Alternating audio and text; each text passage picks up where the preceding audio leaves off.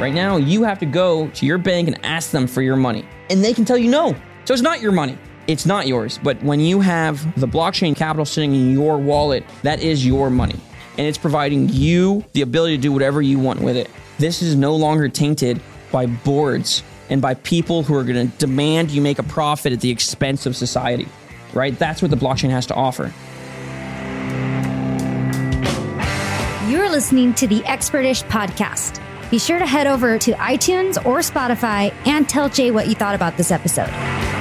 Expertish is where you can learn how to invest from those who have, those who are, and have some fun along the way. Are you ready to start? Okay, welcome to this episode of Expertish Podcast. Today we've got Josh Emerson with us. How's it going? It's good. How you doing? I'm doing all right. And real quick background. So again, another military veteran, Marine, right? Yep. Marine infantry officer, 5 years, got out in 2019. Had a lot of fun. My 5 years, a lot of fun. Yeah. You were telling me you were basically just a CrossFitter or something, right? Yeah. Like, just a workout guy? Yeah, lots of working out, lots of seeing some cool places. I went to 7 months in Spain. Oh man, what was me? That's beautiful. Yeah, 6 months in Okinawa, so another tropical paradise.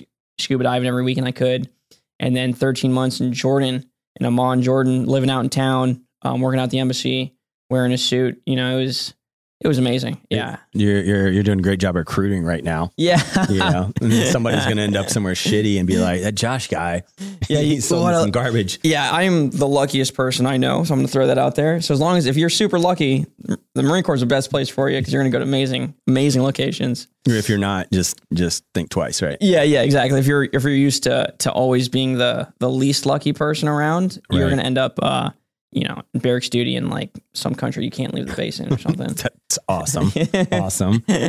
Well, what about, like, we're going to talk obviously we're going to talk today about your, new business ventures and what you've done since then, but kind of what, I guess, your transition from the military. I always like to kind of touch on that a little bit because people have different difficulties, leaving from the military. Some people are it flows naturally and other people really struggle. How was your transition and what would you say about how you were prepared or not prepared? Yeah. So my transition was, I would say, pretty unique. So I was in Jordan and up till probably less than a month of getting out of the Marine Corps because I just loved it there so much. And I was making, good money and I was not paying taxes on it and like all this stuff. There's a lot of benefits.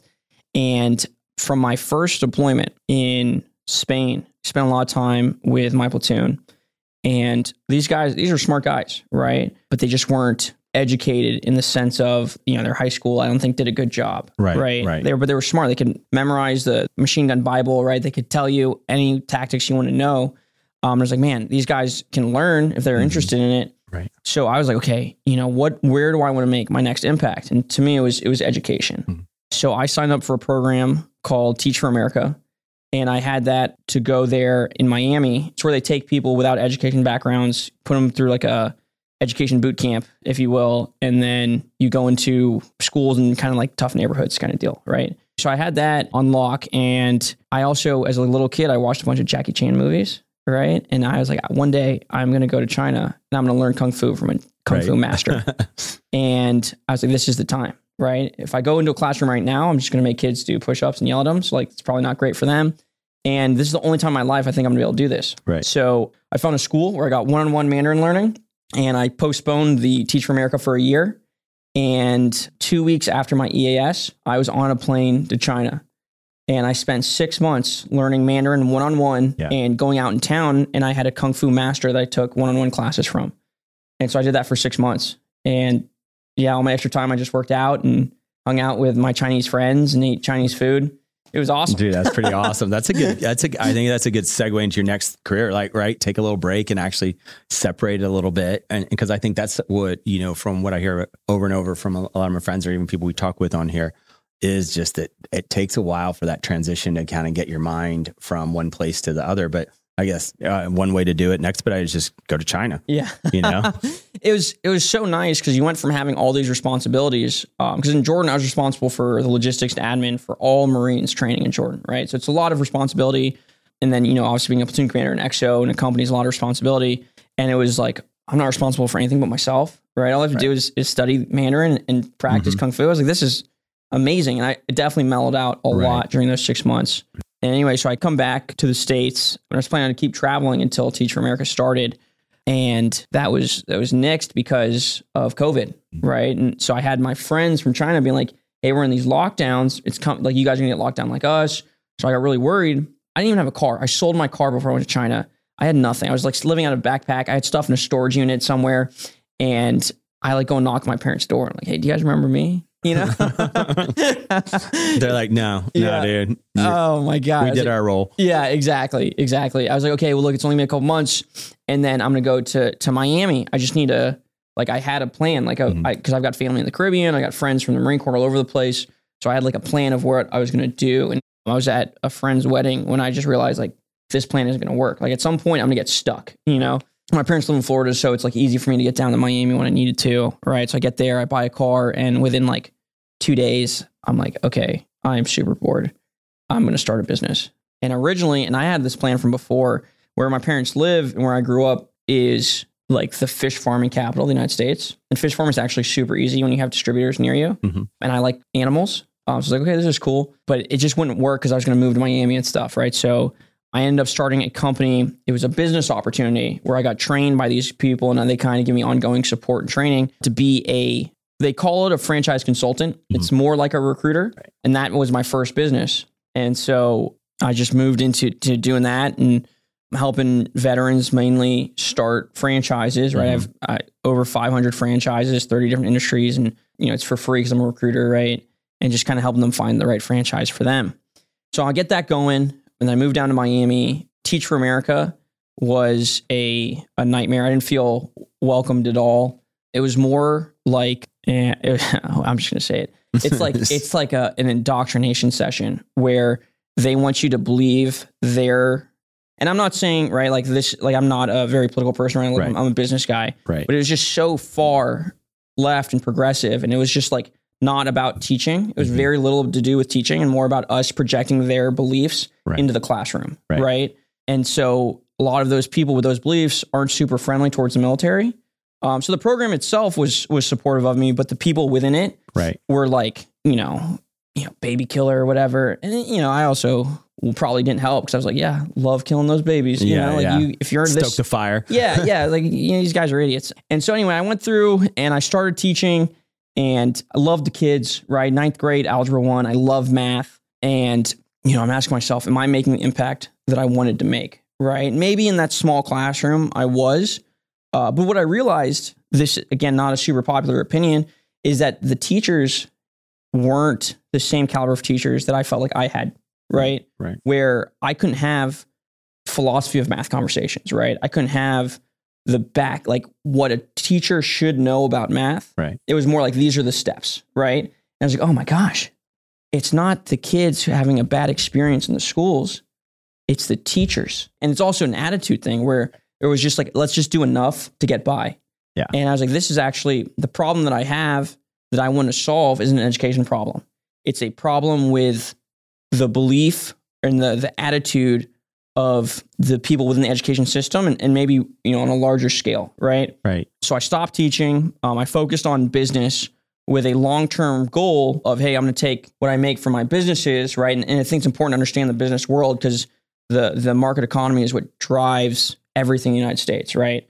So once I have good appreciation, understanding of business, as well as the ability to back myself, I do want to get into some nonprofits and community centers where it's more about empowering people and producing this mindset for the people within the community of, hey, like we should do our best, not because it's going to make us more money or it's whatever. It's like you feel better as a human being when you know you've tried your hardest at whatever you're doing. And for some reason, that attitude is just like missing, you know? Agreed. And that's the attitude that you just, you know, that you just feel better. Like after a game, I played soccer growing up, I did martial arts. Even if you lose, you know that you put everything on the field. Like you walk off with your head held high, right? It's the games where you know you didn't perform as well as you could have that stick in your mind is like, man. So yeah, so like eventually my goal, and this is a long, right, of like how my transition went, but it was like a finding myself kind of deal where it was like, I want to be a teacher, but I also want to do Kung Fu, but I also want to do this. And it was like this long process of this is 2 years later. And I finally kind of have an idea of what I actually want to do. Right. So on the outside, the transition looks smooth because everything went according to plan. Right. But like internally, there was a lot of growth and a lot of pivoting that happened for my long-term vision for what I want to do in my life. Right. It sounds like, I mean, the vision part didn't so much change. It was like almost like the order of operations of how you get there to that impact. Yeah. Yeah. I guess that's a good way of putting it. Yeah. Because you're still driving towards what you always, kind of had that passion for, what you set out to do, just found a way that suited you better. So that's pretty cool too. Like, and I think I feel like people recognizing that they have some kind of goal or what their purpose is, or even, and it might shift, it might change, might change totally. But having something, having a goal, because when you don't have at least something to aim at, you just don't get anywhere. Right. Mm-hmm. So even having that initially and, having those first steps, cool. You can't get to where you're going without that first step, but you can take a more scenic path. You can move it around, but you just got to move. Right. Yeah. Yeah. Being static is what kills people. You got to keep moving. Yeah. What was your undergrad? What did you initially study? Yeah. So I spent my first 2 years studying mechanical engineering. Okay. And then I switched to political science because I don't even remember someone came to the school, and it was like a moment I like remember forever. And the guy was like, everyone's going to tell you to like work on your weaknesses, but really you need to find what you're good at and just do more of that. And I was like, oh my God, why didn't I just think of this before? Right. And I was like, I'm done with it. Because I could do engineering and it was long and tedious and painful. And I was passing the classes. Right. But I enjoyed reading and I enjoyed writing, and it's what I was good at. And I was like, forget this. So I graduated with a bachelor's of science because I had so many engineering and math, and everyone has to have a bachelor's of science from the Naval Academy where I went. But like I really took a lot of those math and engineering classes, which I think helped me in the long run. But I graduated with a political science degree. Right on. Yeah. Okay. Yeah. No, that's it's cool to even find that. I know a lot of my friends went all the way through college and ended up like not even wanting to do anything to do with that. Didn't even get to explore the stuff that they're interested in because they set on a path and went. But that happens too. People find their way at different times. Yeah, and it's a very low risk environment, right? Because at the end of the day, I know I'm gonna have a job, and that's since I was a little kid. I've got like cartoons of me saying like I want to be in the military when I'm older, right? So it's like I'm gonna do what I've always wanted to do. Who cares what my degree is, right? Like I need to enjoy myself for these 4 years, which I did in political science, but it's not going to change what I do when I graduate. Right. So, and that's a good point too. It's nice knowing that you have that job you're rolling into and that you're not going to have a big debt. Yeah. You know what I mean? Yeah. That's zero huge. debt. Yeah. That's awesome. Right. Yeah. Now that definitely gives some freedom there as well. But now the part that I want to kind of jump to, just because that one little conversation we had on the phone just kind of got my brain going and started, I don't know, a couple little things that you said just made it a little simpler for me to grasp at this, at my super beginner level, and one thing just being when you talked about the spreadsheet. So, like of just not, what was it like, that it starts like a spreadsheet or Excel spreadsheet where just the cells can't be deleted. Yeah. I was like, shit. Yeah. For some reason you said that. I'm like, oh, it makes total sense now. So how did you go from that progression to now what you're doing now with, and I'll let you introduce your newest company and your oldest. And I know you were doing the franchises and stuff like that, but this new one's definitely, I'm pretty excited to hear more about it, but I'll let you introduce it. Awesome. Yeah. I love talking about this. So when I was doing the franchising thing, I just had a lot of time on my hands because I like to learn, right? And I can remember things pretty well. So I went through the entire franchise database and memorized the vast majority of them. And then I was like, okay, now it's just talking to people. Right. And so you can't talk to people all day long. So I had these large swaths of time, and initially I used it to improve the business, but then I was like, I need to do other stuff too. So I started learning about blockchain, and I was like, man, this stuff's awesome, and crypto. And I want to know not just how to trade, which I wish I'd done that before because I would have invested earlier. Right. But anyway, it was like, I want to know what underpins it and how it works and why it works and why it's gone from something that was used by meme makers on Reddit in 2009 to institutions are investing it in 2021. So that's how I started getting into blockchain. And then I started getting into real estate. I went through this 6-month real estate course in real estate investing. And then where I grew up, I grew up in a couple different places because my dad was in the Navy as well. But where I grew up in high school, right, there's no accredited investors, right? I'll put it like that. And in a lot of the places that I lived, it was just not, not a lot of wealth there. Right. And when I started getting into the business world, right? If you want to invest in syndications in real estate, if you want to invest in private equity, if you want to invest in startups, a lot of times you have to be an accredited investor, right? Which means you're top 10% most wealthy people in the United States, right? $1 million net worth or $200,000 to $300,000 per year that you're making, depending on if you're single or married. And I was like, man, these are great investments, right? Right? Like I know lots of people who could understand this, but the SEC says they can't partake, right? And I was like, that is messed up. So I was like, I want to fix that. I want to be in real estate and I want to be in blockchain. Right. But I didn't really know how to do it. And then one day I met this dude on LinkedIn here in San Diego, right? I was in Miami at the time. He's like, I want to start a business for veterans and blah, blah, and I've got a funding business. And, he called in this person who's made startups before. I was like, okay, well, I want to meet this guy before I sign on to be a partner with this guy. I want to meet him in person. And I didn't like him at all. Right. So I'm really glad I met him in person. Nice. But I really liked the person who he called in. And so me and her, I was like, man, still worked out. Yeah. I was like, you're so smart. And she told me about all the stuff she's done in the past, like all the products she's designed and produced, and how she's worked with these other people to create these startups. And I was like, I called her like almost every weekend for like 3 months. And finally she's like, why don't you just have a startup? Right. And I was like, that's exactly what I want to do. So working with her and my other partner, who's now the CFO, they came to Miami and we basically hashed out this business, which became Sans Bank. And what it is we're offering loans that are collateralized by future profits, right? To apartment owners. Right now, all loans to this levels is based on equity in the property, right? We're saying, nope, especially in Southern California, where at worst you get like 95% vacancy rates, right? So this is pretty stable income. So we can take your expenses, your income, project profits, and lend against those profits, right? And then, so that's like one side of the Sans Bank marketplace, right? And then on the other side of the marketplace, what we do is we take that loan and we cut it into $100 pieces. And anybody, retail investors, accredited, anybody can come in, right? So again, removing that barrier, and they can buy $100 of this loan. And then every month, when that loan is paid back in principal and interest, the interest is distributed to those owners, right?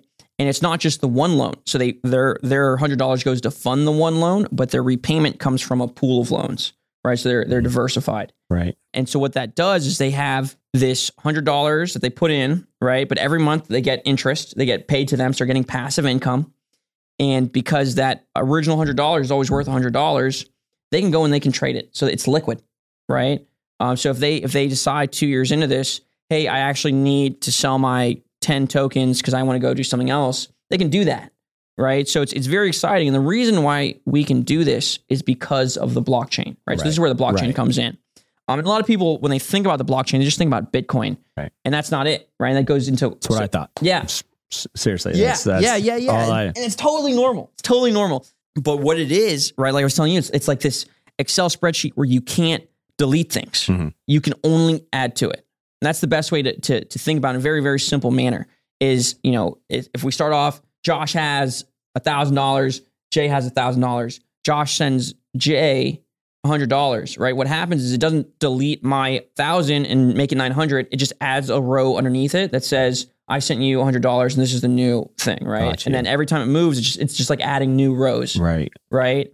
And they use cryptography to verify everything, right? And that's what makes it secure, as well as having all these computers all over the world validating that these transactions are actually true. And so there's a story I like to tell to like explain how this verification process works. When I was a platoon commander, there was a staff sergeant and he had this thing called Boo That Man. And he would walk around, and if people were saying something, Marines, they're like 19, 20 years old, and they don't really listen very well because they're 19 or 20 years old. And I could walk out and be like, tomorrow's a 5-mile hike. And they're like, got it. And then I walk away and they're like, so did you hear about the 10-mile hike? Right? They're not being malicious. It's just kind of what happens. And so he had this thing where like, if you knew somebody wasn't telling the truth, you would point at him and you go, boo that man. And everybody would boo him. Right. Right. And, that's awesome. And they love to boo each other.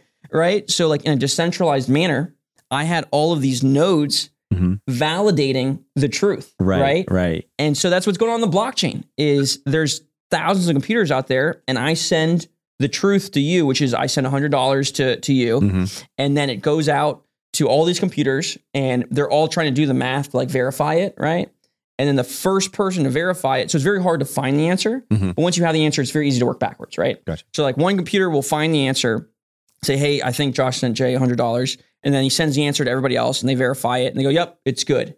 But let's say you had a computer, right, that was verifying it, and you're like, Josh sent Jay $1,000, and you would send it out to the rest of the network, and the rest of the network would be like, that man's a liar, boo that man, and everybody would boo you, right?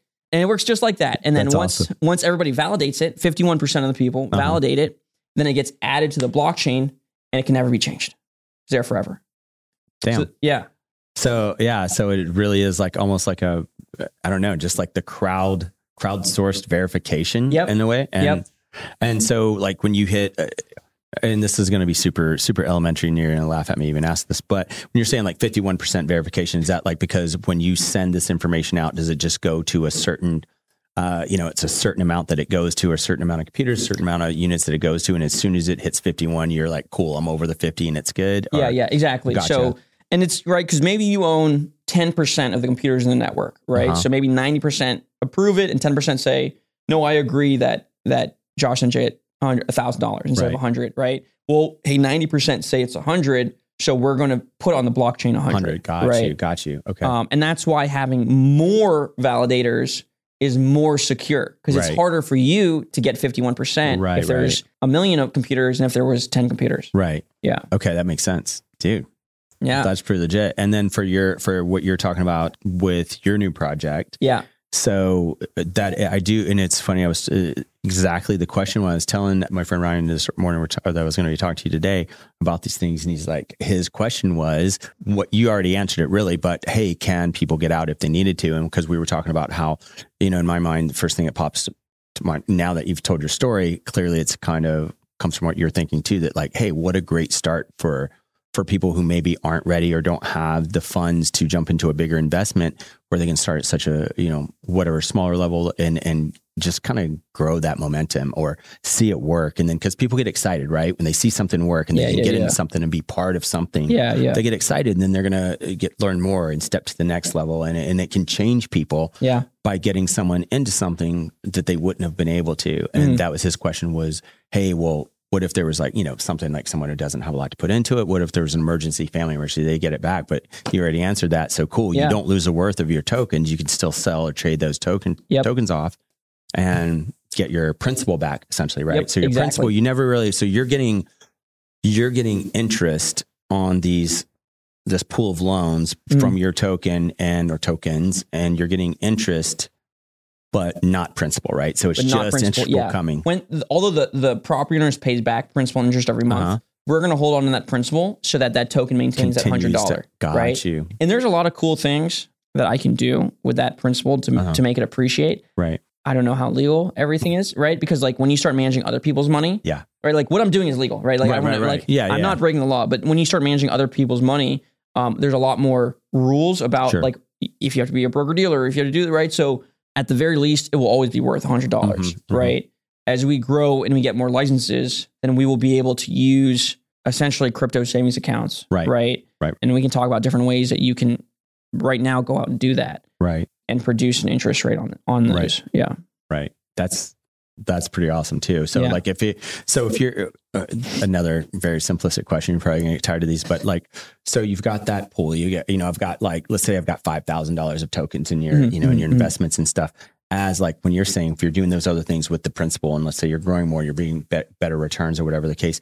Now, does that change the value? I know the token's still $100, but then, you could say you could sell off or trade. Would you then possibly be able to say, hey, look, I'm into this awesome thing. Can you trade those 5,000 for more than that? Yeah, for sure. Right. And so you're going to when you buy the token for the loan, that token exists for the length of that loan, right? So if you bought it for a 5-year loan, in 5 years, I'm going to return you your principal. Got you. But if I've made money on it, right, maybe I'm going to give you back $115 instead of $100. Right. And if it's 3 years in and it's worth $108, it's nothing stopping you from selling for $108, right? It's a free market. I'm not going to dictate the prices. Right. So if you have somebody on the other end who will pay that, maybe it's worth $108, but you want to get it off your hands today, so you sell it for $104, right? It's like options or something. It's just, in a sense, like and that's what you're saying about like teaching people about free market principles. Yeah. Is like when you're in it and you're doing it and you're realizing that nothing has any value, nothing has any real value other than what somebody else is going to pay you for it. Right. And it's so hard for people to get that. They're like, I bought this for $1. This is worth $1. And you're like, okay, go sell it for $1, you know? And they're like, well, you know, I've got to walk to the store. I've got to walk to somebody and convince them to buy it from me instead of the vending machine. Right. So now there's like, it's like, okay, so it's not worth $1. Right. It was worth $1 at the moment you purchased it because you gave somebody $1 for it. But now it's wild. Right. It's just going to be whatever the next person's going to pay for. Right. And you tangibly feel that in crypto. If you buy like low market cap coins, right, which I'm not recommending anybody to do, right, because it is extremely dangerous because they can go to zero like this. But if you were to do that and the market cap's $100,000, right, and you go buy $2,000 of the coin, you will see, because you paid $2,000, because you paid whatever the price was, a little bit above, you know, the asking price, it'll shoot the price up. And the moment someone sells their coins, right, and they sell a large amount of them, it'll push the price down. Okay. And you're like, oh my God, like this is how prices are set in the real market, right? Like this is what supply and demand looks like. Right. And so that's cool, right? So have I lost money doing that? Yeah, you know, but like, have I learned a lot? Yeah. I mean, also, have I made a lot of money doing that? Like, yes, also that. Right, you know? right. So, but it's more about the learning, right? And it's something where if you don't have a really good understanding of that, you probably shouldn't start with that, right? Right. Yeah. I love what you said about, you know, you've lost and you've gained and you it's learning, but every education costs, right? Like, you know, like we said, okay, you didn't come out of college with a debt, but you came out of it with a debt of time, right? You had X amount of time that you had to pay back.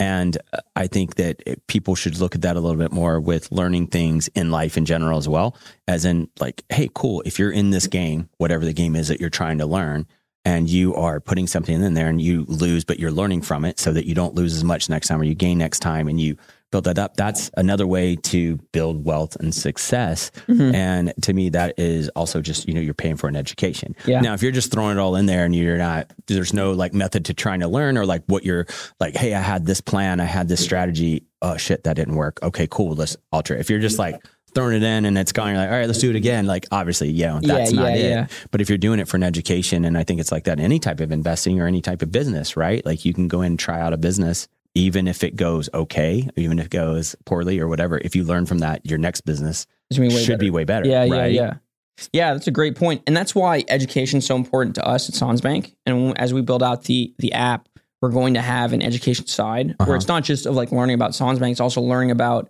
investing and learning about economics and learning about all this stuff. Because like you were saying before, we want this to be a very safe stepping stone into investing, right? Because we're not investing in crypto. You're investing in real estate, right? And cash flows of real estate. So it's very safe, right? And so you get these tokens, you watch how loans go out, you watch how income comes in, you see how you manage risk, right? You can, because it's on the blockchain, all the information we receive from the properties will be stored, so they could actually see like, okay, so this much of rent goes towards mortgage and this much of rent goes towards property management, right? And they'll be able to watch it in real time because it's all stored in the blockchain. So right there, that's learning about real estate, learning about investing, and it's very safe, right? And so sure, it'd be great if everyone spent all their money investing in Sonsbank tokens, right? But I wouldn't tell my mom to do that, right? Hey, get some real estate. Hey, invest in this. This is cash flow. This is passive income. Hey, you know, get some equities, right? Get into the stock market. Maybe, you know, I love the Vanguard mutual funds, right? Or ETFs. Get into, right? There's all sorts of ways to get into alternative investments as well. And that way you can be well diversified, right? So that's something we're hoping to teach on the platform. But it's a lot easier to teach something when you're like also making money. Yeah. Right. It's a lot easier to get some of your time too when you're making money from what, you know what I mean? Absolutely. Yeah. You still got to eat. You still got to, you know, pay the bills. Yeah. That's pretty legit. How is that? So now you were talking about the app. So tell me a little bit more about that. Like as far as like, is it essentially just going to be like, you can do everything from the app? Is it? Yeah. So we're like still raising money for this. Okay. So people can go to the website and go to sonsbank.io, SANS bank.io, and they can sign up for the newsletter and they can find out, you know, when we actually launch and stuff.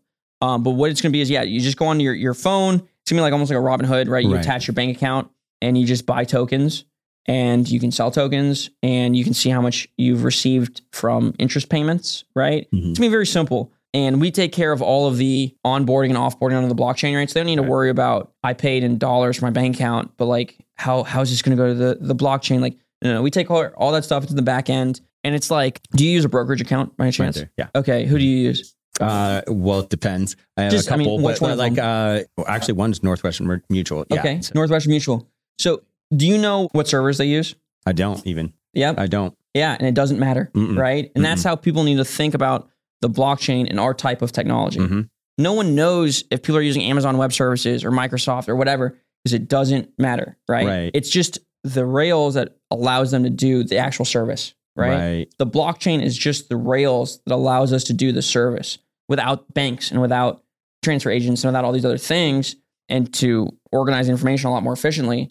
But at the end of the day, it doesn't matter. You know, all that matters is, hey, this is very secure, and you can buy and sell security tokens, and you can receive passive income. And like, and it's literally that simple, right? There's a lot of technology on the back, but to a person using it, it's very, very simple. So I like that, because I don't care how it happens. I just want it to happen. Yeah. You know, and it's, I think it's great that we're getting to that point too. You know, where things like that are possible, because I mean, someone else actually gave me another example, similar, like, hey, like, you don't have to know to be involved in this stuff. You don't really have to know all the technical sides of it, or how to do. You just need to, you know, understand the concepts, and then what you're, you know, like basically the trading side of it, because it's like, you know, now you can build I can build a website, right? Because it's already pre-done. Like you just plug and play. I don't have to code shit. You know, I just have to like basically buy the template and, you know, put the stuff in there, and it's like, same thing is that's just how I picture it, is like, cool, if I can log into my app and connect my bank account, then I can do what needs to happen. And there's just so much business that goes into it as well, because it's not just the blockchain part, but that's the other thing great about economy, right? Is like, hey, there's so many programmers, there's so many, you know, different services, there's so much that just that it builds by having these things or anything in place, right? There's just so many like auxiliary type people, you know, that everybody's impacted that is involved with building that up for, you know, for you or whatever. I'm guessing you're not are you programming? I am not a programmer. You just find the right people and put them in there. Yeah. Luckily, two of my co-founders have run like teams of programmers, right? One of them has extensive experience in infrastructure and architecture. So we, at least, although they aren't programmers necessarily, they've run programmers before. Right. And I think that's important to like have that knowledge in-house, right? And I mean, you can, of course, you're going to hire for the actual technicality. Right. But we do have a lot of expertise in the tech side as well. Okay. Yeah. It's just not me. Right. But it's one of the co-founders. So yeah. That's pretty legit. How long have you been working on this project from conception to? Yeah. I think 10 months. Okay. Yeah. Probably about 10 months, maybe a little bit more. And it's just been a lot. There are a lot of things to put together. Like once you put it together, it's fairly simple. And there's a difference between learning and understanding the blockchain for fun and doing it to run a company, right? So there's been a lot of learning.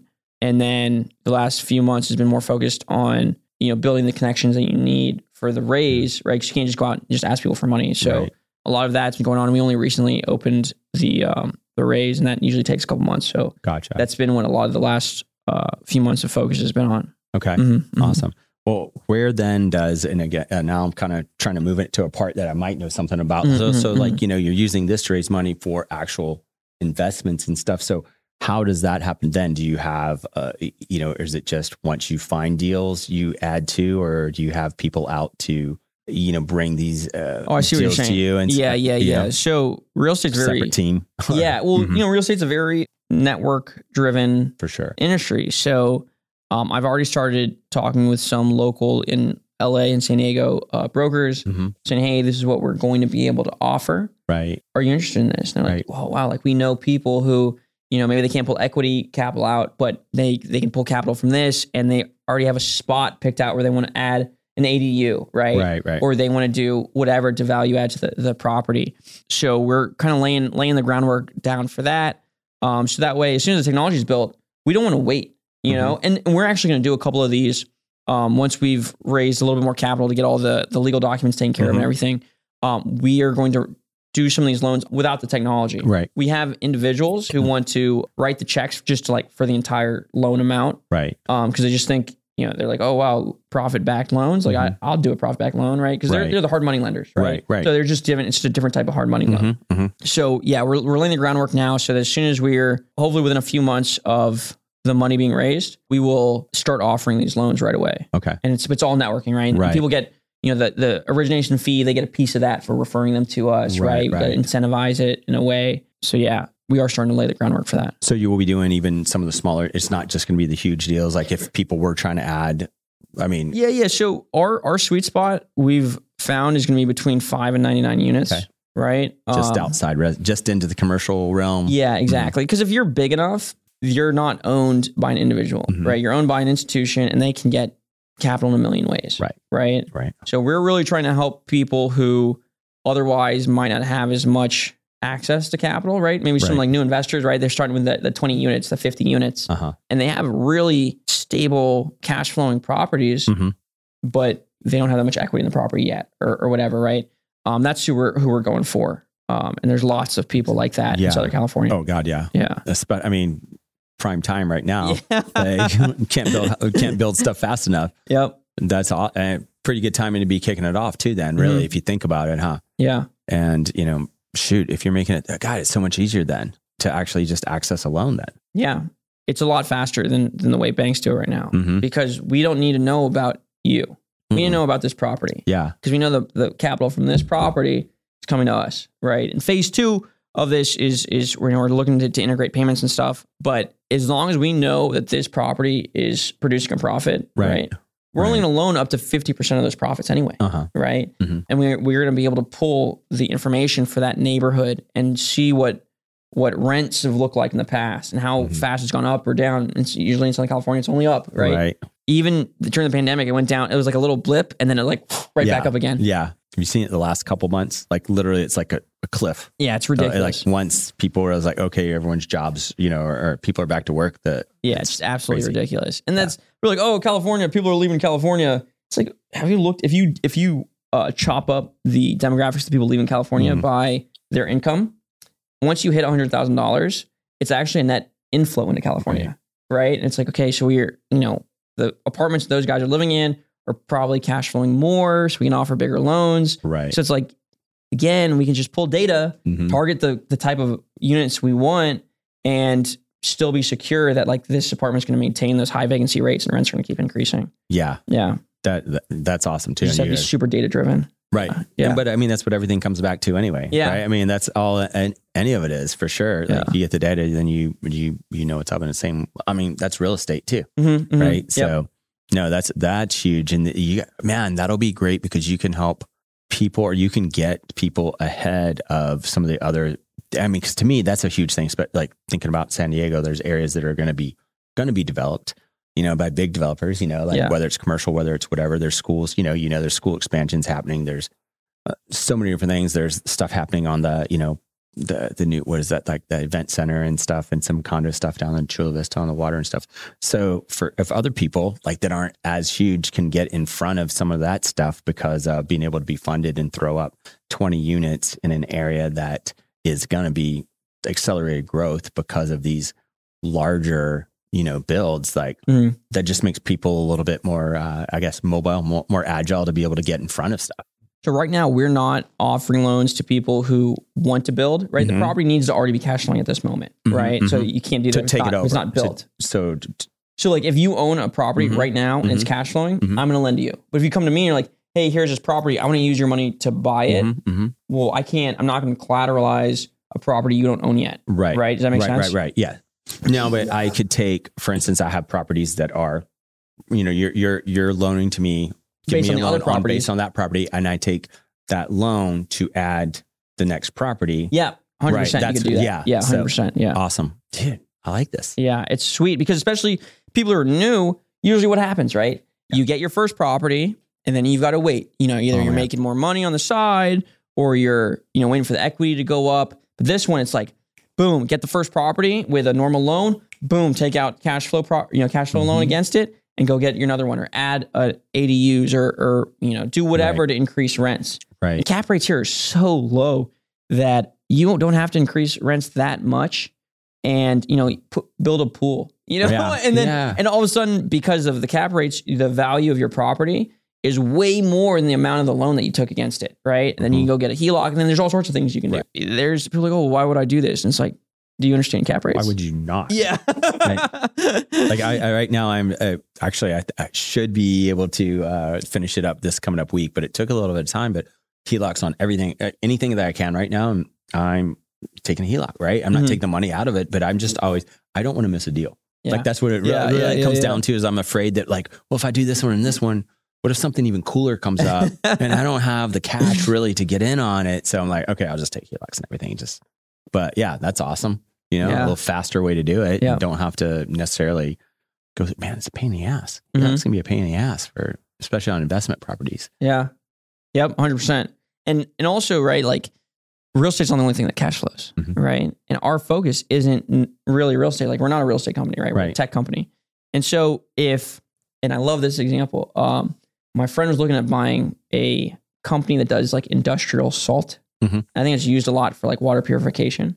And this company's been around forever, right? And these companies that they do, water purification, things that aren't going away, right? It cash flows, and it will continue to cash flow.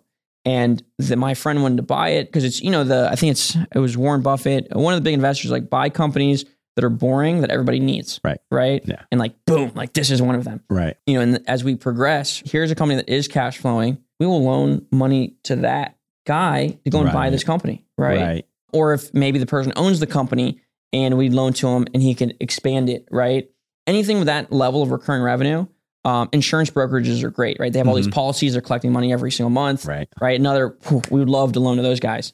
So there's a lot of these examples out there where, we're starting in real estate because that's what we're targeting, because, this is just such a perfect market for it. Right. But this type of lending, I think they're calling it revenue as an industry or revenue as something like that. Like it's just so big, and it's an untapped potential for lending. Right. And we'll be right there ready to do it. That's awesome. Yeah, that's great. So so this will just the start really then. Yeah. Just grow from there. And you're going to be doing it. I mean, I'm guessing initially, are you starting here initially, or are you looking to, basically loan here initially while you're kicking off, or just? Yeah, we're looking to launch in LA. Okay. Yeah. Cause just the number of properties there, and rent's a little bit higher than San Diego, but pretty quickly within a year launch or push down to the rest of Southern California. Right. Another year, move up to San Francisco, and then the next year to New York City. Okay. And those are like the best markets for what we want. Right. And then from there, it's a startup, right? You can't, that's like already way far in the future. 4 years, 5 years is like forever. So by then we'll know like what markets to move into. We move into other, like we're saying, into businesses, so decisions will be made later on, but there's just a lot of opportunity for whichever direction we want to go. Yeah. That's awesome. I'm stoked for the education parts of it too. So, That's on the borrower side. Right. Yeah, for sure. We're definitely, constant improvement and additional education sources on the investor side as well. Right. Yeah. Cause I'm going to need lots of education, man. Kind of some hand holding and stuff. What I love too, right? If you take 50 years back from the stock market, right? And you say $1,000 and you have years where you're doing like 30%, you have years where you're doing like negative 20%, right? And so it averages, like when you do the average, it averages like 12 or 13%, okay? Right.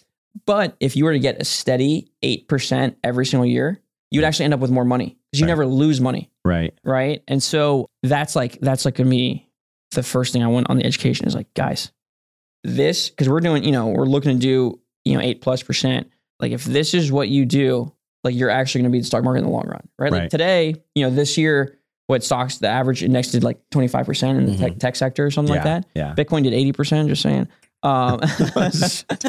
Just throwing it out there. Just throwing it out there.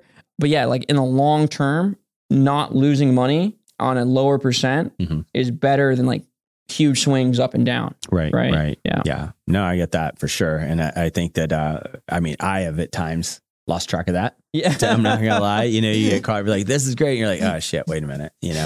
Like, let's take it back a step. But yeah, that's huge. And I think those sometimes it's just the smallest education pieces that'll make a difference. Do you know what I mean? Just little, like almost like rules that stick and you're like, oh shit. Okay. Yeah. Take a step back and look at things when you're dealing with it. So you said you did the real estate, like accelerator. So you did that class. So where did that take you? Did you get into or did you go straight from that? Did you like, hey, this is my passion. I'm going straight into this, but did you jump into some of the real estate as well? Yeah. So I actually, at the time, I put in some offers for single family homes and it's just been crazy, right? I'm getting beaten out by cash offers. And then I put in offers with the VA loan for some tris and quads in the Miami area when I was there, beat out with cash, only. And then as I, got closer to the end of the course and I was doing my own research, I was like, what's more exciting than single family homes? Commercial real estate. And I was like, I wonder how I can get into that. And usually I was like, I'm going to have to build into it with, a bunch of single family homes, then 1031. But with this, the startup, I was like, it's my way in. Yeah. Like, let's just do it. I'll be that cash buyer. Yeah. I do hope to do the VA loan next year. So we'll see. Again, like I haven't put any offers here in California since I've been here. So I don't know what it's going to be like. I'm just going to get constantly beat out like I was in Miami. So I'll talk to you about it. Yeah. It really, honestly, it's just same as like, it comes back to the education part. It's not just on like, the agent being educated or the client, but it's also someone who can, the way you're able to break down, say the blockchain stuff and what you're getting into, an agent that sometimes has to do that for the other side, and slide in some education with them so they know the strength of it and be able to sell that as well makes a huge difference. So yeah, you'll be good, man. Sweet. Yeah. So hopefully I will be able to, because I would like to own real estate, right? Like I've obviously got crypto and I was in stocks, still am in, right? So I would like to get into like some hard assets as well. Awesome. Yeah, I guess, man, that's the other thing. So crypto, and I'm just starting to learn. So it's considered, it's basically considered a hard asset, and you still get capital gains or something, right? When you sell and stuff. So that kind of tripped me up a little bit too when I heard that. I'm like, wait, what the? But now I get it. Yeah. The more, the further I've gotten into it, now I get it. But at first I'm like, how the hell is that a hard asset? But now it makes more sense. Yeah. Especially, right, Bitcoin's they're only ever going to mint 21 million of them, right? Not only that, it's actually deflationary because to get access to your wallet, you have a private key, right? You're literally the only person with it. Right. If you lose that key, that Bitcoin is gone forever. It's going to sit in that wallet forever. You'll never get access to it. So it's actually deflationary because people forget their private keys all the time. Damn, dude. So there's Bitcoin that's going away. How pissed? This is true. Right. And I was telling you that originally it was just like people would tip each other on Reddit with it, right? They would do funny things like, cause they're just messing around. It's worth cents. And there are guys who did that and then walked away and they had hundreds, if not thousands of Bitcoin. Of course, those passwords are gone. That was from 2009. There's guys with billions of dollars. They're billionaires, but they can't get it. That's kind of awesome. Yeah. It's like, if you're, it's so sad. But, so yeah, there's Bitcoin is actually deflationary. So it is an asset, right? If you believe it's a store of value, then it's a deflationary store of value, right? So it's not inflationary. People can't just print trillions of dollars. I don't know who would do that, right? Who would print trillions of something that's supposed to be a store of value? I don't know. I'm just still blown away that there's people out there that are just like, can you imagine? It's like having winning the lottery and I can't find my fucking ticket. Yeah, no, that's exactly what it is. Nuts. Yeah, that's nuts. Yeah, oh well, hey. Yeah. Better them than me, I guess. But hey, at least they were doing something with it. There's a lot of people too that, my God, man, when I see some of the people like that I've bumped into, that did just like crush it. Yeah. And a couple were like, totally forgot about it too. Yeah. 110%. Like from like a few years ago and stuff. And, cause I'd even bought some stuff, just playing, but like no idea, but it was just like, all right, let's play around. And then no bandwidth to follow up and, was doing other stuff, trying to build up this business. And then later, a couple of people bumped into like, yeah, I totally forgot. But, I did, some ridiculous amount of stuff. Yeah. And they're like, so now I'm trying to buy this properties and stuff with this and just trying to, figure out what to do with all this shit. And I'm just going like, man, that's a nice problem. Yeah. You forgot that, it's like going back when you, going out drinking too much and you go back and you grab a jacket and, a month later or a different jacket and you're like, shit, man, look at all this cash. Yeah. Exactly. Yeah. A friend of mine that I went through IOC with, the infantry officer course with, before that you have 6 months of TBS, right? The basic school. And his roommate there was, he like studied computer science or something, right? So he'd been buying Bitcoin since like 2010. Right. And he had a ton of it. And every day he would be like, a little bit kind of nerdy. He's like, you gotta buy Bitcoin. He's like, no, like you're getting scammed. Every time you buy that, the money's just going away. Right. And then 5 years later, he's working, his B-billet, and he's at the Pentagon or something, and he's processing paperwork for guys who are like getting out, right? Just doing the paperwork. And he sees his roommate's package, and it says, honorable discharge for change of like livelihood or something like that. And what it basically means is like, you're so rich now that the Marine Corps is just going to let you leave because they have nothing on you. Yeah. And he's like, this isn't right. And so he takes it to his commanding officer, and she's like, oh yeah, that's definitely not right. She calls that guy's commanding officer and he goes, hey, I got this package. It says, he's being honorably discharged for X, but can you just tell us what it is so we can fix it? And he goes, oh, no. It's because of that. And she's like, what are you talking about? And it's on speakerphone, right? So my friend's listening. And he's like, yeah, he owns something called like Bitcoin. I don't know what it is, but he's a multimillionaire now. And my roommate or my buddy said, yeah, he said he went and just like put his head down on his desk and like didn't do anything for the rest of the day because he was just like, blind with rage that he didn't just listen to him. It's so funny. So there's stories like that, right? It like 10x'd in that time or something. Right. And he owned it back when it was like $20. Right. Right. So it for him, it's probably like 100x or 1000x or something crazy. It's so funny. Dang, man. Why didn't I keep anything? I'm so stupid. Yeah. That's nuts. Yeah. Hey, man, but it's good. I'm glad for, I'm stoked for people that stuck with it, man. That's cool. Yeah. That's cool. Now I'll just get in way behind and try to scrape it together with my $100 tokens. Come on, Josh, just get me one more.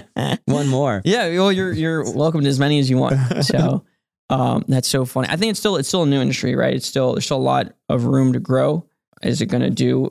I don't know, right? Maybe not these big ones, but there are new blockchains, right? So like Bitcoin is not only is it a token or a coin, it's also a blockchain, right? So there's the Bitcoin blockchain. Ethereum is a coin, also a blockchain, right? Gotcha. So there's other blockchains being built. And so if you really believe in one of those, a lot of these are still in their infancy, right?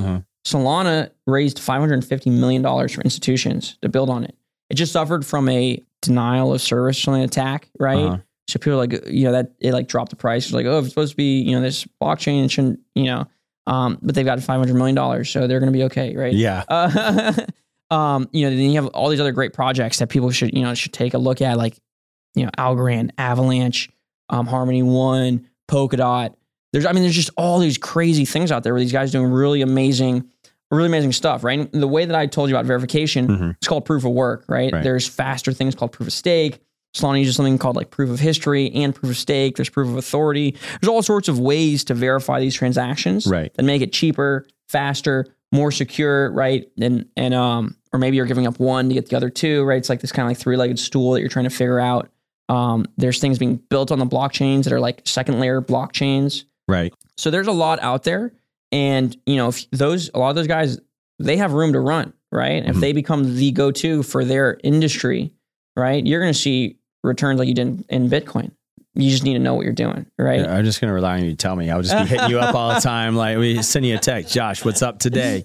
What do I do? That's so funny. And then there's so many different things, right? Like, people will call me sometimes and they're like, oh, like, tell me about NFTs. And I'm like, I don't know anything about NFTs. Right. There's not enough time in the day to be an expert in everything blockchain, right? Like, some people are really big into games.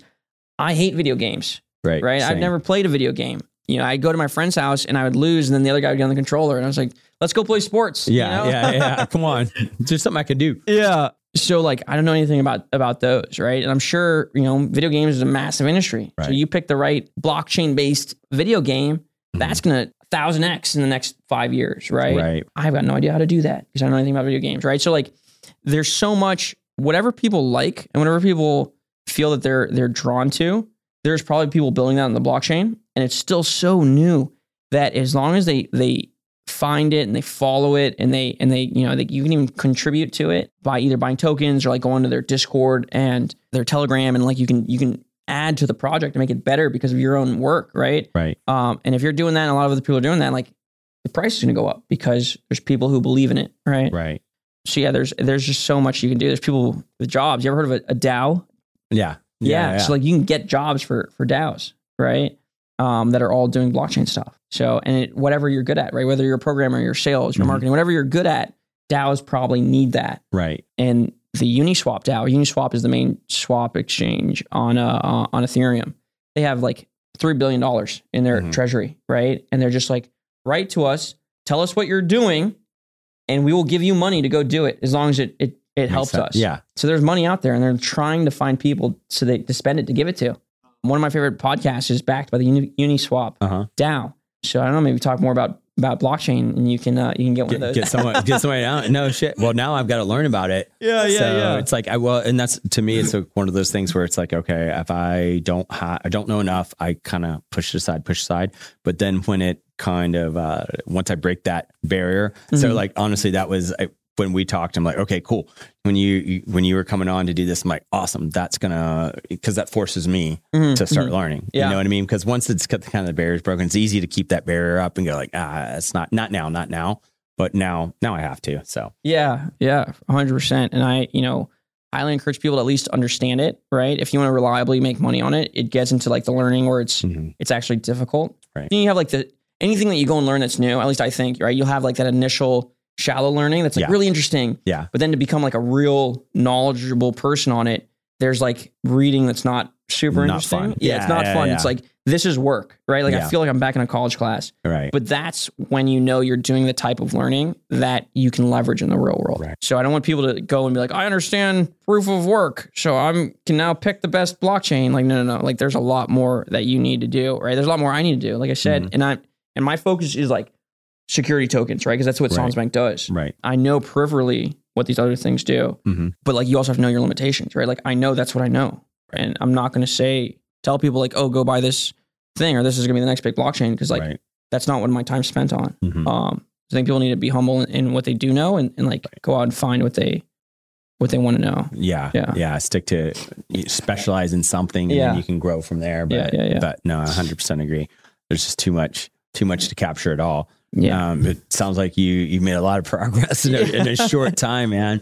And I know, I mean, like we talked before we started recording, a few people that I've talked to in just this last week too. And like, one that you've been in, conversations with and stuff. So it's, definitely you're getting out there, man. So I'm excited to see where this goes, and hopefully you can make me some money, dude. Yeah. That's what I'm hoping for. Yeah. I'm hoping to make a lot of people money. Once SonsBank's out there, we underwrite and we vet any asset that comes onto it in such a way, right? Like I said, I want this where I can go home where I grew up and look at my friends in the eyes and say, invest in this, right? Like this is a good choice. Yeah. And that's the mentality I'm going to take whenever we're underwriting anything is like, is this something where if my mother put her money in, I can, go home for Thanksgiving, Right. So yeah, like I very much believe in it, and I hope, if you do, I hope to make you money. Dude, I have no doubt. Yeah. I have no doubt. I mean, because I know where you live now.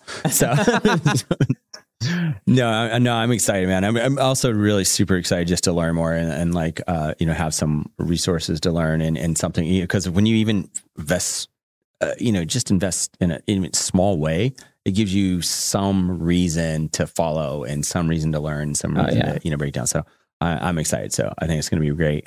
What about one more time? I know, like, tell people where they can come sign up for you, because you guys will be sending out reports or newsletters, right? And yeah. So sonsbank.io. So SANS bank.io.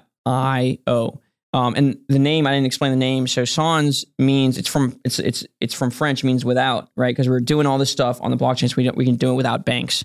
Sorry, banks. Sorry, not really. Sorry. Yeah.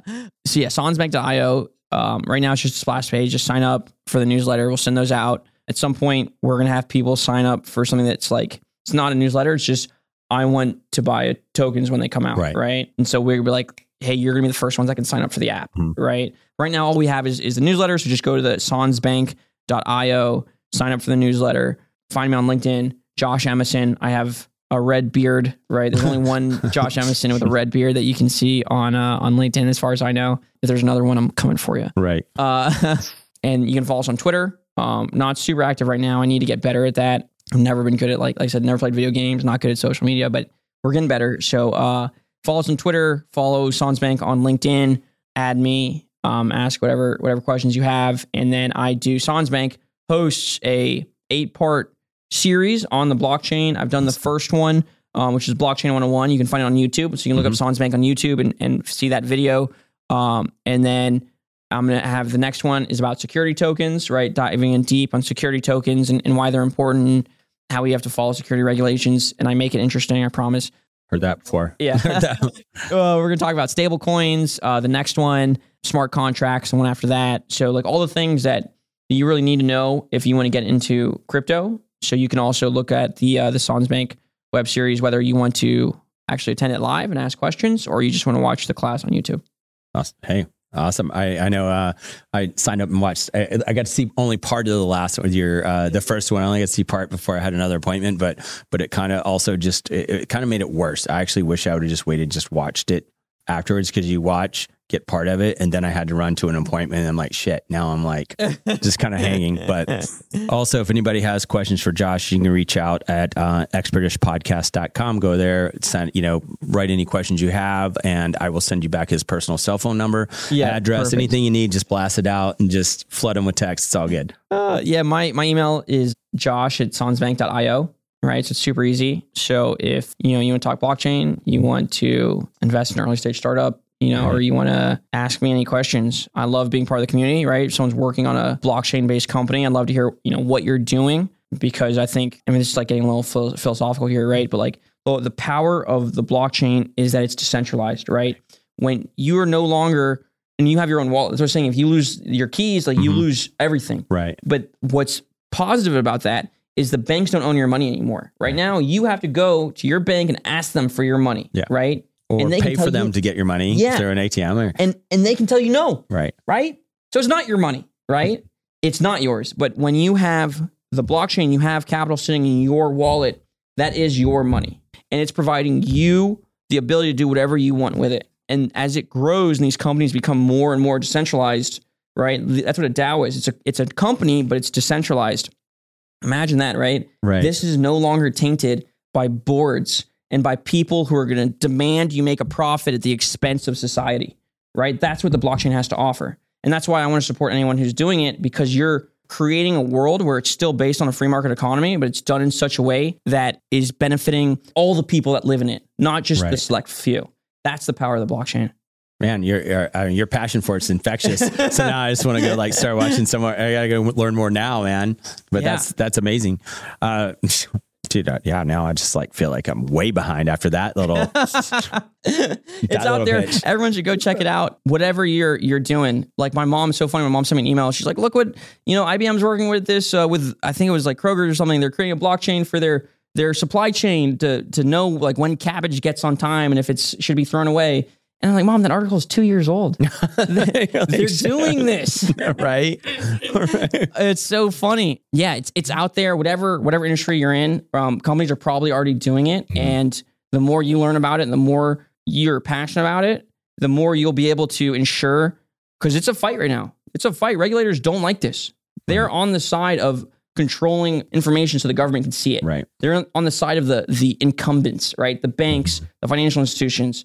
They're on the side of, preventing you from being able to wrest control of your information in your life that the government can't touch, right? You need to make, if this is something that you're passionate about, you need to see what side your congressman is on, right? And send him an email, send him a call and say, support crypto. Don't regulate us out of existence, because this is going to produce a world that's beneficial, right? Regulate the bad actors. Right? If there's somebody out there scamming people, put them in jail, right? But don't stop the innovation that can create a much better world than what we have right now. Hey, I'm sold, man. Yeah. I'm sold. Sorry, I was going to wrap this up, but I also know you're talking about the bad actors. What have been some of because that's something I did and again, in my limited, knowledge of it, it seemed like some things were taken off, and then some of the platform, I don't even know the right terminology, but platforms are places that things were traded or sent or whatever. A lot of that just was shit. Yeah. And was that one of the reasons that things kind of tapered off? It was like, boom, that dropped off and then. Yeah. Yeah. So what was going on is people were like, if I use the blockchain, this is going to be $1 billion company. Like, no, your company still needs to produce something that people want. Right. And they were selling shares of their company as crypto. Right. So they were selling securities to raise money to launch a company that had no real purpose. Right. It was like the .com bubble. Right. Except it was called the ICO, initial coin offering, instead of initial public offering. And so that's like one set of bad actors. They're actually those guys. There are some of those guys who like lost all the money. Those guys are in jail. Nice. And yes, that's great. Yeah. But then you have people who, and this is why you need to be careful. You need to do your research if you're getting into things that aren't very largely accepted, right? Because there are people who can set up, the blockchain is transparent, but I can sell tokens where the program behind that token is not transparent, and I don't publish it and I don't audit it. And I can set up ways where I can like basically steal all the tokens from you, or I can like, it could be a totally legit, but I own half the amount of tokens and I sell them all at once and sell them, and that gets me $1 million, but then I've flooded the market and it's worth zero now. Right. So like those are bad actors, right? Like that's hard to regulate. It's starting to come into play where there's like some exchanges where, not exchanges, but websites where like programmers audit coins. Right. And they can tell you whether it's low risk, medium risk, high risk, right? There's stuff like that. It basically is just, you need to do your own research. You need to, when somebody's promising you that this token is going to be worth more in the future than it is, that's impossible. Nobody knows what it's going to be like in the future, right? So if someone's promising you that, right, you probably shouldn't trust them. Right. So I think that's like, if people just followed that rule in 2017, like nobody would have bought into these ICOs, right? So there are bad actors. And then there's some people who are finding ways to hack into these exchanges, right? But those are centralized exchanges, right? So if you hold your money on some of these less scrupulous exchanges, right? Like the big ones are Kraken, Binance, Coinbase, and they're good for different reasons depending on what you want to use them for. Like those are very, very secure, right? There's some of these other ones, these smaller ones. Bittrex lost, I can't remember if it was like 25 million or more not that long ago, right? Because they are in a top class of security, right? So like, again, you got to know, if you don't hold your tokens in your wallet, you need to know who's holding those and is it secure, right? Like I can add liquidity to pools on protocols, right? Uniswap, SushiSwap, like these are big protocols, really great security, blah, blah, blah.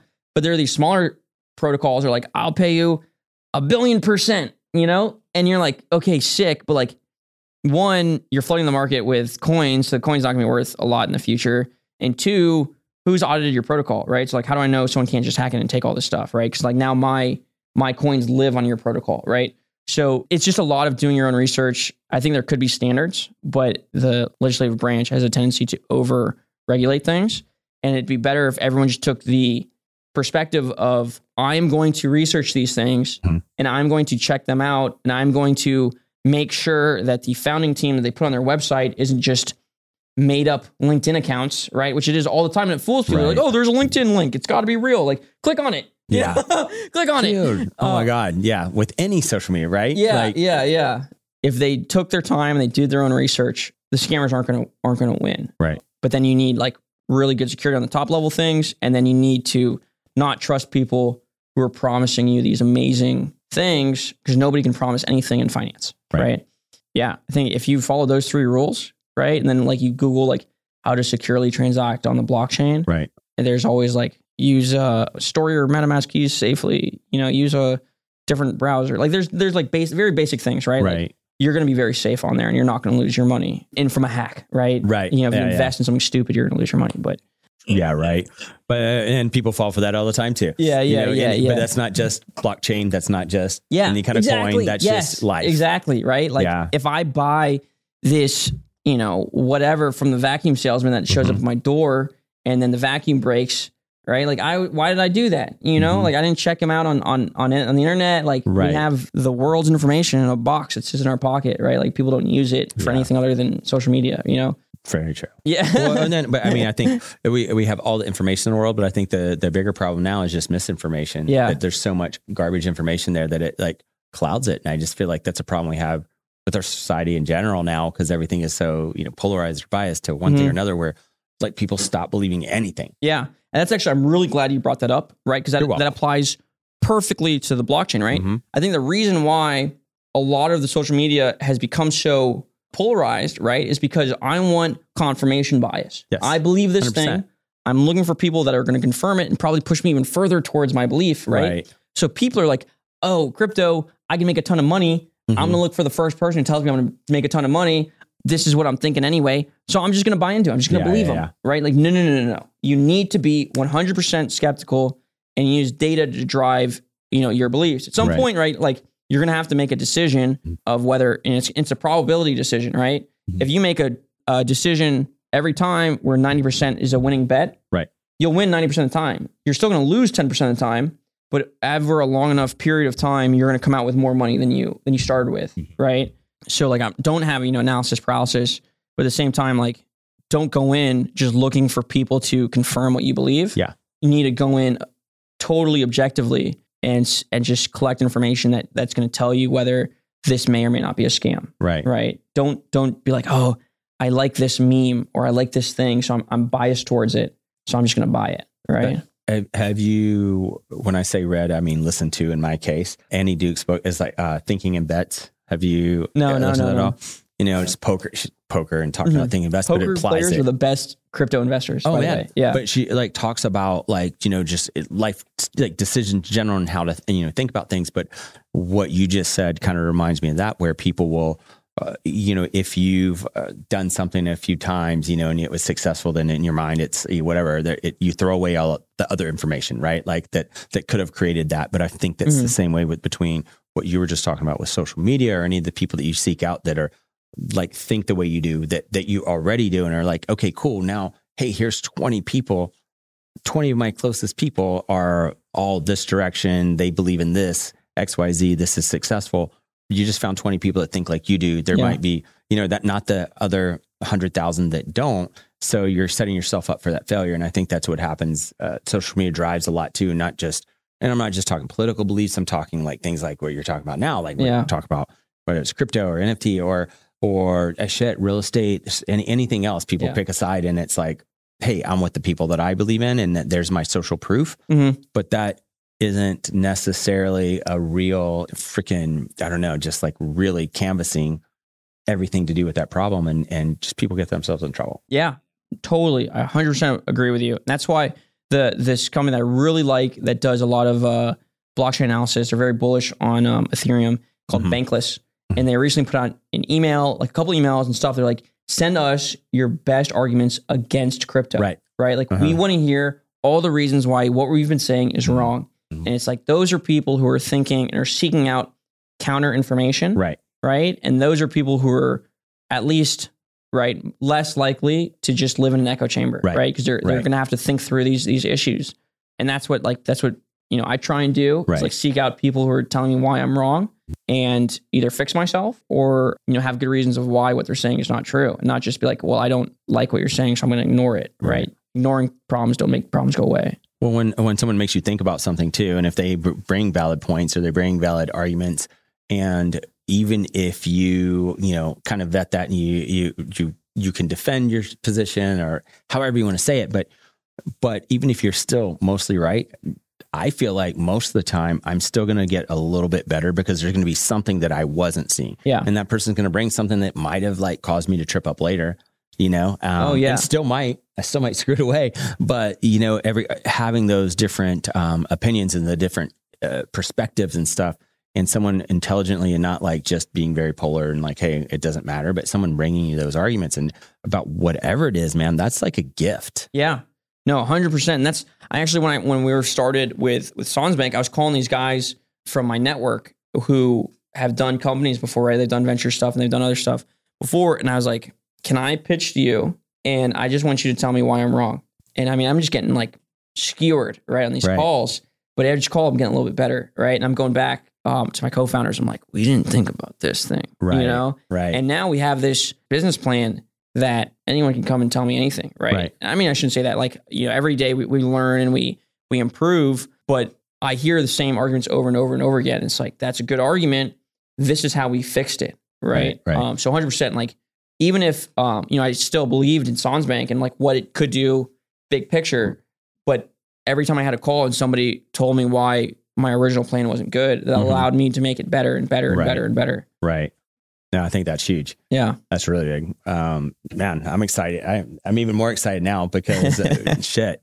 Well, then I guess my last question then is like, so after I learn a little bit more so I can ask even more questions, can we just get you to come do a follow-up and let us know where you stand and how the progress is going? And and then just answer more of my dumb questions to each other. Yeah, I love talking about this. If you can't tell, right? Because I'm definitely not excited at all right now.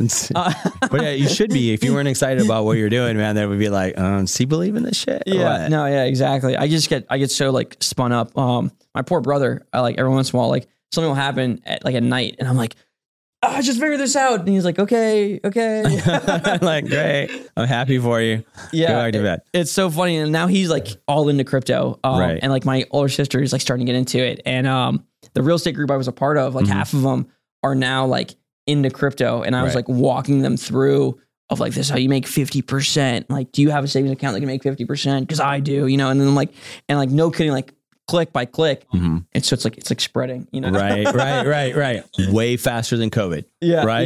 Yeah. There's way better things. Yep. 100%. Gee, that's awesome. Yeah, well, now let's just spread those. I got to spread some of those tokens then, man. Yeah. Spread them. Dude, it's going to be great. I'm super excited for this, and I can't wait to, you know, be able to come back, whether it's, you know, just talk more blockchain or, you know, updates on Sans Bank or all the above. Yeah. Yeah. Drink more whiskey. Yeah. It doesn't go wrong there. No. Yeah. It's a winning combination. Man, I seriously, I can't thank you enough for taking the time to step over and take time out of the day. I know you're busy and talk to us. And yeah, dude, appreciate it. Like if I have to next time, I'll even go up to Carlsbad if I have to. No, it's good. I like to have an excuse to come down here. You know, I spend a lot of time in Carlsbad, so I get an excuse to go to like new restaurants and stuff like that. Right on. Anytime, then let me know. We'll make up an excuse. Awesome, Perfect. man. Thank you so much for having me. Absolutely. Talk to you next time. All right. If you could use an inexpensive and super convenient healthcare option, I definitely recommend checking out SkillMill's telehealth. For me, when I did the research, it turned out that their program worked well as a supplement to VA medical. So that's the route I went. If you go to their website for the information, skillmill.com, that's SKILLMIL.com. Go to the top, click on the telehealth button. It'll take you to another page with the information on all their programs. Super easy to sign up.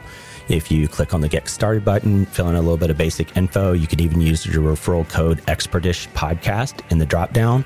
And then from there, they'll take care of you and you're all set. Definitely highly recommend checking that out.